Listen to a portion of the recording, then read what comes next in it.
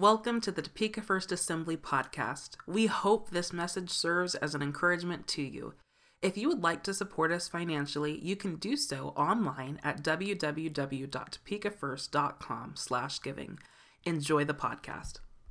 This morning, we're going to go ahead and move on into Family 101. We're in the second part of this series, and we're going to look at the reality of blended and extended families. God has used many blended families to advance the kingdom of God over the years, and we find that from some of the earlier families that were working to serve the Lord.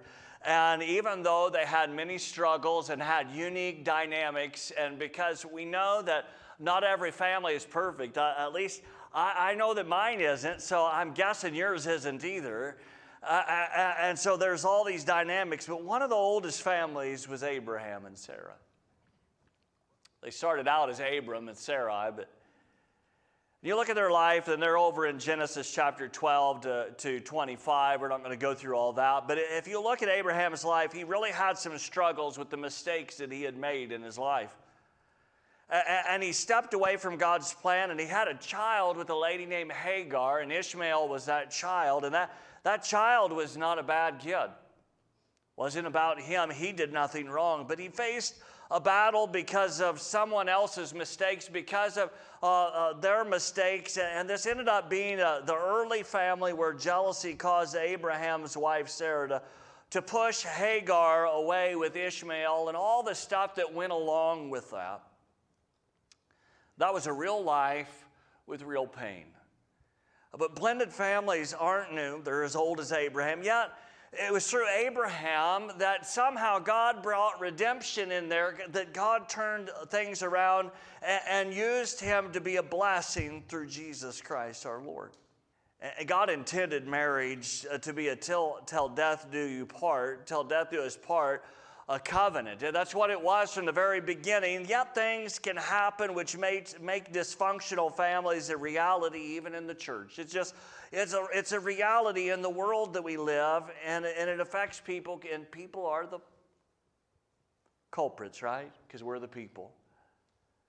And unexpected loss can cause upheaval in our families. With loss, sometimes, not always, but sometimes comes remarriage and the blending of a family. And so there's different things like this happen, and many have experienced this. Jody and I have experienced that in some sense. We are a blended family, right? And so many of you know our story. I was a single missionary serving in West Africa and came back to the United States and went to SAGU to finish my degree there. And got there, and Jody was a missionary serving with her faithful husband Chris, and they were serving in West Africa, and then as pastors in East Africa and East Texas. East Africa, East Texas, yeah, a little difference. And of course, in his early 30s, Chris passed away from a quick illness, and they had two young boys together. So once Jody and I met and later married, I became an instant dad. And so I had to get an instant education, and it's just part of it. Then we added a wonderful daughter on top of that as well to our blended family. After Jody and I had met at Southwestern in Waxahachie, we had started dating and became serious. We had to step back and we had to talk about blending our family. So how do we deal with those facts that she had been married for 11 years and she had lived a life with a family before we were married? And she had Chris's extended family as well, and the boys, that was their family, right? And I had obligation to make sure that there was a connection there. And every family has to work out those kind of details because every situation and every scenario is different. You have to be able to talk them through. Communication is a very important tool that all of us have. And I told Jody it was fine for her to be able to talk about Chris around me. I was okay with that. And I had to become okay with that. Let's say it that way, right? I recognized the reality to do that. And I had to come to the point where that wasn't an issue with me, and I needed to let her to relate to her past. And I know that every situation is different. And each family actually has different dynamics and must work through those things and talk about it, because sometimes it's a divorce or it could be a loss. It depends on the situation. I guarantee it will not be a one-time conversation. It will not be one time. And healthy relationships, even those that are in the process of healing, they take work. And today we're going to look at the model of Joseph, Mary, and Jesus. And I know that it's kind of unique in using them, their scenario, but I think it really is a proper scenario for us to understand a few things. And sometimes we look at it as such a high and separate, holy thing. It's separate, that we don't think about the humanity that's involved in there. And I think that's why God did things the way He did, because it relates to people. And so we're going to look at them just a little bit. We want to consider some practical real-world ideas in dealing with contemporary blended families. While some examples really are framed out from a biblical perspective, we must not forget that even Jesus faced some social awkwardness that can arise from being in a blended family. In Mark chapter 6, verse 3, the scripture says this: "Is not this the carpenter, the son of Mary, and brother of James and Joseph and Judas and Simon? And are not his sisters here with us?" And they took offense at him. And I know there's some things going on here. We understand. He's coming back to the hometown. But it is possible that calling Jesus the son of Mary may have been an insult. Now, it may have been simply because Joseph has passed away at this point. We don't know. But it's possible they were using that also for an insult because Joseph wasn't his biological dad. So Jesus felt the pain of family, and He felt the pain of other people's responses. And when you get married, you gain a family without a guidebook. That's just the reality. And our family culture clashes with the other family culture. And out of those two families, you're attempting to make one new family, right? Isn't that kind of what happens? And you're blending the two together. And sometimes what we expect to have is not what we get. We call it unrealistic expectations. That's just the reality. But it's not just in marriage or family relationships, but it goes across the board. We all have expectations of how we think something should go, and it doesn't always work the way we want it to. In fact, your family may be like oil and water. They just don't mix well together, right? It's like oil and water. You put it in a bowl, right? And you take a blender and and what happens? You let it sit there for a second, it still separates again. It's just the way it is. It's kind of the nature of the deal. And so our expectations may be high, but we may simply need to adjust the way we view how the family will mix. And so this reality isn't a message on marriage, really, although blended families are a part of it. You're likely part of a blended family, and if not, the likelihood is that you have relations that are blended. It's a guarantee that you have friends or co-workers who have blended families. Does it have an impact on you? Yes, it does. Like for myself, my parents are still together. They're like 85. And they have been married for 60-some years. What, 65? I think it's 65 years, something like that. And so I'm grateful for that background. I'm grateful for that. But the reality is in the world that we're in, not everybody is in that situation. It does have an impact on us, if you believe it or not, that we have others that are blended around us. Let's look at this first. Let's look at this whole scenario here in Matthew chapter 1, verse 18. So Joseph responds to his blended family situation. So Joseph actually ends up accepting Jesus as his own child, his own son. And this is what it says in verse 18. Now try not to get in the mode of Christmas, because it's easy to do that when you read this passage, but that's not what we're doing here. So this is how the birth of Jesus, it is almost Thanksgiving, right? We're not there yet. Now, this is how the birth of Jesus, the Messiah, came about. His mother Mary was pledged to be married to Joseph, but before they came together, she was found to be pregnant through the Holy Spirit. And we know this story. Verse 19, because Joseph, her husband, was faithful to the law, the word of God, and yet did not want to expose her to public disgrace, he had in mind to divorce her quietly. That's what he could have done and move on. Verse 20, but after he had considered this, so he was thinking about it. After he considered this, an angel of the Lord appeared to him in a dream and said, Joseph, son of David, do not be afraid to take Mary home as your wife, because what is conceived in her is from the Holy Spirit. She will give birth to a son, and you are to give him the name Jesus, because he will save his people from their sins. All this took place to fulfill what the Lord had said through the prophet, the virgin will conceive and give birth to a son, and they will call him Emmanuel, which means God with us. Then in verse 24, it says this, when Joseph woke up, he did what the angel of the Lord had commanded him and took Mary home as his wife. But he did not consummate their marriage until she gave birth to a son, and he gave him the name Jesus. So you see, he followed through on this. Joseph followed through. Now, he had the option not to follow through, right? Some people would say, no, he didn't. No, he had the option to not follow through with this. I seriously believe that, because otherwise I don't think, that's the way I really feel like the Lord sets it up that way, because he puts us in situations as humans.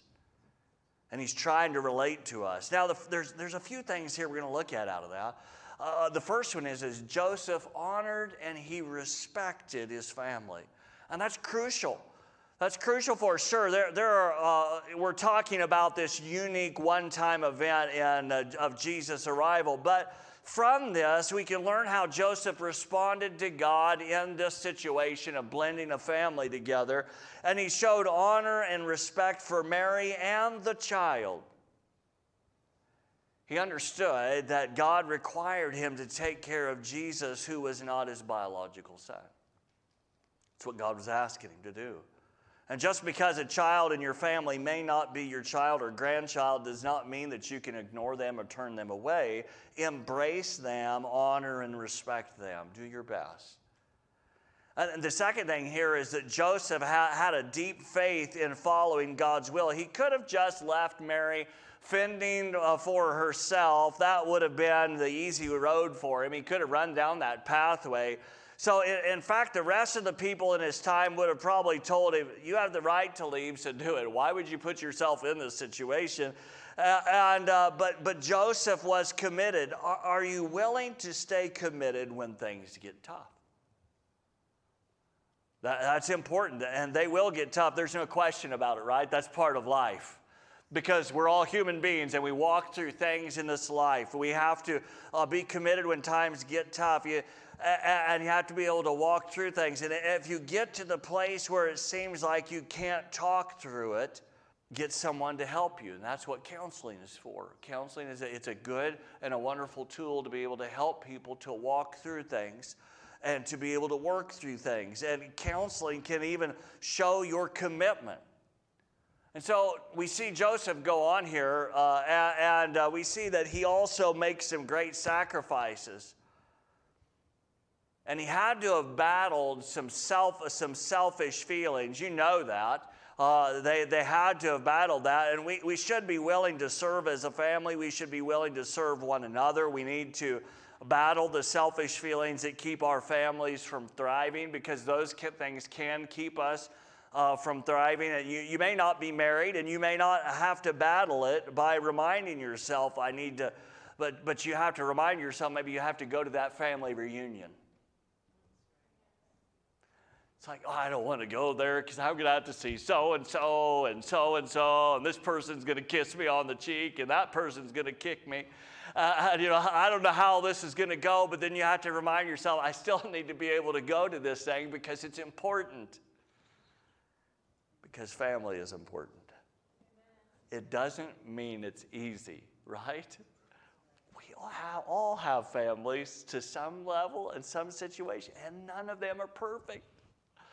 And so, yeah. Or maybe you need to see a family member that you haven't seen for a while, even though it's a sacrifice, so you need to do it. Fourth thing here out of this is that Joseph also had patience. I can't imagine his patience in the situation that he was in, right? So this process of blending takes time.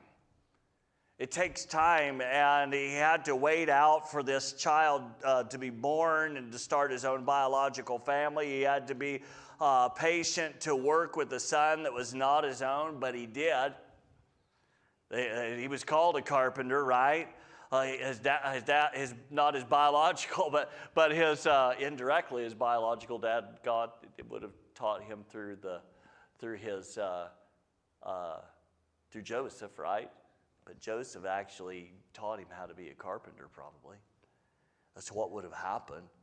He had to have the patience to work with this son. He loved him and even presented him at the temple. We know that. The scripture speaks of that. And then we learn from Joseph's patience. So the fifth thing is on that part is this. And then Joseph shows great results are possible through a blended family. God is redemptive. Even for Abraham in his situation, Abraham really messed up. And he's the father of the faith. He really messed up. But he's the father of the faith. And God was redemptive through him in his life. The very son Joseph has had patience with this very son has become the Savior of the world. To go to the cross for us. See, most scholars would say that Joseph had died by the time that Jesus started his ministry. So Joseph may have never seen that Jesus has died and that he raised from the grave, and he started all the things he did. He started the ministry and the wonderful things. He may have never seen that. He simply taught Jesus honor and respect and commitment and sacrifice and patience. Even though Joseph may not have seen these things, he may not have seen of the deliverance that Jesus brought for us. But those results were still there. He invested in his life. He invested in him. Your faithful response to your blended and extended family can have an impact on your community. It doesn't matter who you are. If you're single or you're a spouse, you can have a great impact on others around you. Even as part of the church family, you can be a person of great encouragement to those who need others to come beside them to remind them that you can make it. Let's look over some of these real points, these reminders that can be helpful. These are real world points for us, and these are practical things that we need to apply in our lives as we're blending. And in Matthew chapter 12, verse 25, it says this: Jesus knew their thoughts and said to them, and he's dealing with some rough people at this point. He says, every kingdom divided against itself will be ruined, and every city or household divided itself will not stand. See, families must try their best to work at being on the same page. We have to do our best at that to try to be on the same page, and that does take some work. If we aren't on the same page, it makes it difficult for us, and remember, this is something that we have to work at. And the first thing here is, on these real world points, is this: put God first. Establish a spiritual foundation. We know that. That's why we're here, right? We know that. Put God first and establish a spiritual foundation. You do your best to build a strong base of being first a person of faith, and second, a family of faith. Because a person has to be a person of faith to create or to form a family of faith. And to have a healthy family, you have to work towards becoming a healthy person. Each one of us have to work towards that. Like I mentioned when we started this series, we need to keep God at the top of our family. We need to keep Him as the focus so that He holds things together when we go down His pathway and we follow Him. We need that. We need Him at the top of our lives. You may not be able to get other people to apply it to their lives, but you can at least try to apply God's Word to your own life. For the next real world point on blended families, consider this: love permeates. Love goes through so many things. Love breaks through barriers. Love really helps and ministers to other people. Let children have and love both parents. If that parent is still around or not. If anyone needs grace, children do in blended families. It's a reality. They didn't ask for the change. It's usually something totally out of their control, in whichever way it happened. They need to know that they are loved, and they need to know that they are cared for. Number 3 is put order in first place. Discuss boundaries. Talk about those things and consequences in a family. We have to walk through those things to try to keep boundaries, and that's just normal. Spouses need to talk about discipline in advance, and throughout the years the kids are in the house. They need to consider what's fair and reasonable for consequences for the kids' actions. And as kids are a little older, you can even talk with the kids about what is a fair consequence for them for some of the actions they have taken. We walk through these things. It's real life, right? And this is where the parent or the acting parent needs to take on a teaching role. How can they learn unless we help them learn? I mean, we want to be able to help them learn how to be able to live out life, and let them know that you're available for them. Kids need to be able to talk through things with their family, and here's where the parents need patience and direction. If it's good for a blended family, likely it's going to be good for a natural nuclear family. The fourth thing is value unity. Honor them first, and then obey second. See, the person is more important than the rule. Does anybody like that one? I don't know, this is my rule. Well, actually, the person is more important than the rule, and we actually learned that from Jesus, didn't we? Because how many times did he really give the religious teachers and leaders of the day a hard time because they were so hard on the rule that they missed out on loving people? They didn't really care about the people as much as they cared about the rule. So that's one of those things that we have to work at, and that the person is more important than the rule. It doesn't mean that we throw out the rules at home. Jesus didn't throw out the rules either. Sometimes people misunderstand him, but he didn't really throw out the rules either. He extended some grace. That's what he did. And the rule is there to be a guide. And in a blended family, you have to learn to honor parents, and those acting in a parental role must also learn to build respect. And part of that is just living out and interacting and engaging one another. You build respect. The fifth real-world point is this: be consistent. Be consistent. Follow through with your word. Don't promise when you know you can't make good on a promise. Hey, we're going to go to the beach this weekend. I don't know, where do we have a beach here? Lake Shawnee, right? We're going to go to the beach this weekend. And you know you have a conference, or you know you have to work that weekend. That doesn't work, does it? You can't do that. We have to be consistent. And sure, people mess up, yeah, and we have to extend grace in those times when things get a little hectic and things come along and get in the way. But be consistent, give grace, and strive to live in it, and point family members to God's best. We all can mess up in our families, and we say a sharp word, or we don't notice something that's important to another family member. Have you ever done that? Or is it just me? Have you ever done that? You missed out on something. Maybe you missed out on Valentine's Day. I don't know. I guess you guys haven't. I don't think I have. Oh, she said no. So I guess I'm okay on that one. I probably missed other things. We all mess up, right? we not only care for our immediate family if it's blended, but we care for our extended family as well. We all have extended family one way or the other, right? We do. It's part of living. It doesn't matter who you are. Even if you're single, you still have extended family. It does not matter. But we see some things here about extended family. In 1 Timothy chapter 5, verse 8, quite interesting verse. It says, anyone who does not provide for their relatives, and especially for their own household, has denied the faith and is worse than an unbeliever.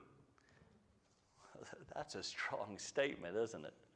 And in the world we live in right now, I don't know if they like that verse, but it is a strong statement, and I know there's responsibility involved, but too, for all sides. But Paul writes this to Timothy, who is the local pastor at Ephesus, and he says this and a few other things, but what about the sometimes contentious subject of in-laws? That's really the fun one, isn't it? Don't you like? Some people choose to try to make sure that goes well with them. They say in love. They do that. And so I think we can learn something from a situation that the Apostle Peter was in.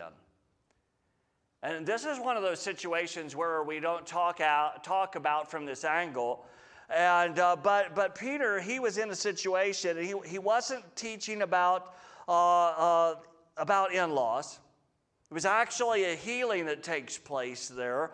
And we find something important out of this. I believe it can relate to us. In Matthew chapter 8, verse 14 and 15, it says this. When Jesus came into Peter's house, he saw Peter's mother-in-law lying in bed with a fever. He touched her hand, and the fever left her, and she got up and began to wait on him. Now, most of us say, that is a miracle, that is cool, that is awesome, God. And that's true. That is what that is. And that is awesome, and we thank God for that. But the point for us today is that Peter and his wife took care of the needs of his mother-in-law. They said Peter's house. It may not look the same today as what it does because of the world we are living in has changed quite a bit and how it functions, but she was actually cared for by them. We know that. In fact, it's quite interesting because if you look over in the book of Luke, in Luke chapter 4, verse 38, here's the doctor, Luke the doctor. He writes this. He said, now Simon's mother-in-law was suffering from a high fever, and they asked Jesus to help her. We don't usually think about that, but so Luke is just saying it from another angle. Hey, this is what we know about the situation. So she's struggling, she's sick, and so what do? They reach out to help her. They advocated for her care. She was Peter's extended family. Peter's mother, the outspoken guy. I wonder if they ever bumped heads. What do you think? I don't know. Maybe she was very nice. I have no idea. Scripture doesn't say a thing. But we know Peter, and we know if Peter was involved in it, he probably bumped heads. And so in this situation, though, they advocated for her care. They tried to take care of her, and she was Peter's extended family. What about other extended family, like cousins and aunts and uncles and all those? The Apostle Paul had his share of run-ins. We know that, right? For other extended family, we see if you go back into 1 Timothy chapter 5, verse 8, it says anyone who does not provide for their relatives, and then he goes along and brings it to the household. And he says it's worse than an unbeliever. It's pretty tough. In other words, we need to, whatever that looks like, we have to work those situations out according to our conscience, right? Each family has to do that according to your conscience and the situation that you're in. And not every family is going to look the same because we're all so different. But we have to be able to find out the way that it works for us and to love one another and to care for one another the best we can. So the Apostle Paul, he had some run-ins with family, like the argument with him and Barnabas, who mentored him, and John Mark. But this is what Paul later said over in Romans chapter 12, verse 18.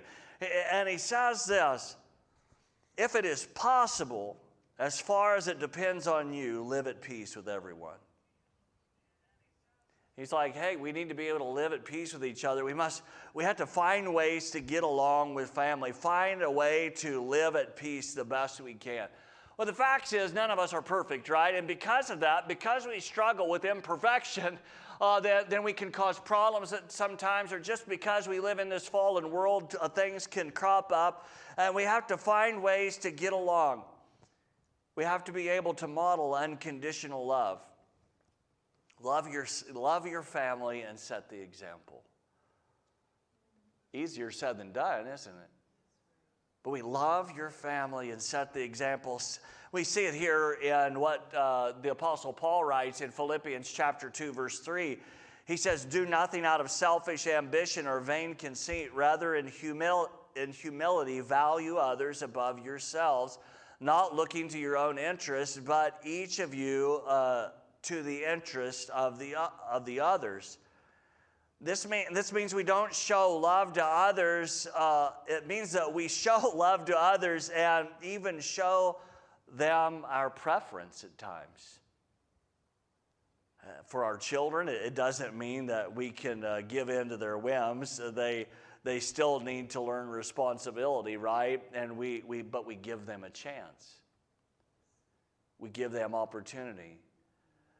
Build in your family a better perspective. Some people simply live for now. That's a challenge, right? We live in a world like that. Everybody's now. We want everything now. And because we want it now, sometimes we can become demanding, or we maybe our expectations may be much higher than what they really should be, because life doesn't always move fast in some ways. Other ways it moves really fast. Other ways it moves slower. And so we have to be able to work with one another, build a good family perspective. They need someone who is willing to teach them to live for the long game. Right now, we live in a world that really needs to learn how to live for the long game. See, we're in the game of life for the long term, not for a day. One day is here and gone, we need to be in this thing for the long term. And you may say, well, how I got to this position that I'm in is because of all these things. And we have to be able to work through that and let that set to the past and move forward from here. And not only we are in the game of life for a lifetime, not for a day. This not only goes for something that for meeting their natural needs, it also reminds us that we must help others to live for the long game in the spiritual sense. It's not just the natural things, right? It's also for the spiritual things in our lives. Remind them not to burn bridges. Someday you may need that person that you're upset with at that moment. They may end up buying out your company and become your boss. And later you're working for them, and then you have to ask them for help, right? I know this isn't the raw exciting message. I'm not going to stand up here and do cartwheels. But God still extends his blended family. He's still extending it. He's still forming it. In 1 John chapter 3, verse 1, it tells us this: see what great love the Father has lavished on us, that we should be called children of God. And that is what we are. The greatest blended family is this family we call the church. And we're from every walk of life, every different background, every different area in our world. We are just all different kinds of people. And I love that. I thank God for that diversity, because that's the way heaven is going to be. There'll be every language, every ethnic group, I enjoy that. That's a wonderful thing. And that is what the body of Christ is about. We're still growing. We're still growing. and we can learn from each other. And sure, we have different ideas at times, but we can still learn and see that God the Father has called us to be adopted into His family, to be His kids. You are His kid. If you put your faith in Him, you're His kid. And you have a wonderful opportunity to serve Him and to be a blessing to the world that you live in. We're all a bunch of broken people with a healing Savior who is willing to work in our lives and to restore us, to bring us together, and to see His restoration take place in our lives, to blend our lives, to restore our lives, to give us hope.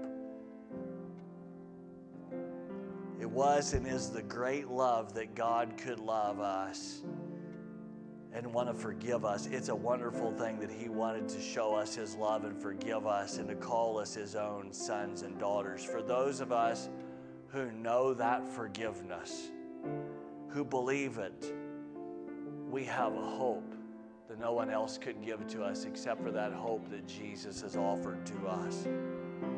For those of us that don't know the blessing of forgiveness, you can receive that and become a daughter or a son of God, a child of God, by putting your faith in what Jesus has done for you on the cross. Let me pray for you this morning. Father, I don't know where every individual is in this house. I don't know what their situation is. I don't know how their walk is with you, but Father, I ask you, Lord God, that you would put your hands upon their lives, Lord. Maybe they haven't come to that place where they have really put their faith and their trust in you. Maybe they're still contemplating, do I want to walk this direction? Do I want to put my hope in Jesus? Father, I pray that you would open their heart, that they may see the reality that you are the one who heals. You are the one that gives hope. You are the one that forgives us of our sins and that gives us an eternity together with you. Father, I pray for those that may have felt like they've lost all hope and they're not sure how things can blend together in their lives. I pray that, Father God, that you would give them clarity of thought, clarity in their hearts, and recognize that you have a plan for their life. Father, your plan for them is for good. It's not for all the junk and the evil around us. It's for good because you love them and you want them for yourself. Father God, for those who need healing in their life, healing in their family, I pray that you would step out and reach out your hand to bring healing in them, and that you may fill them up with your grace again, that they may recognize your love for them. We thank you, Lord. We thank you for your grace. We thank you for your strength that you provide for us, and we open ourselves up to you this morning. In Jesus' name, amen.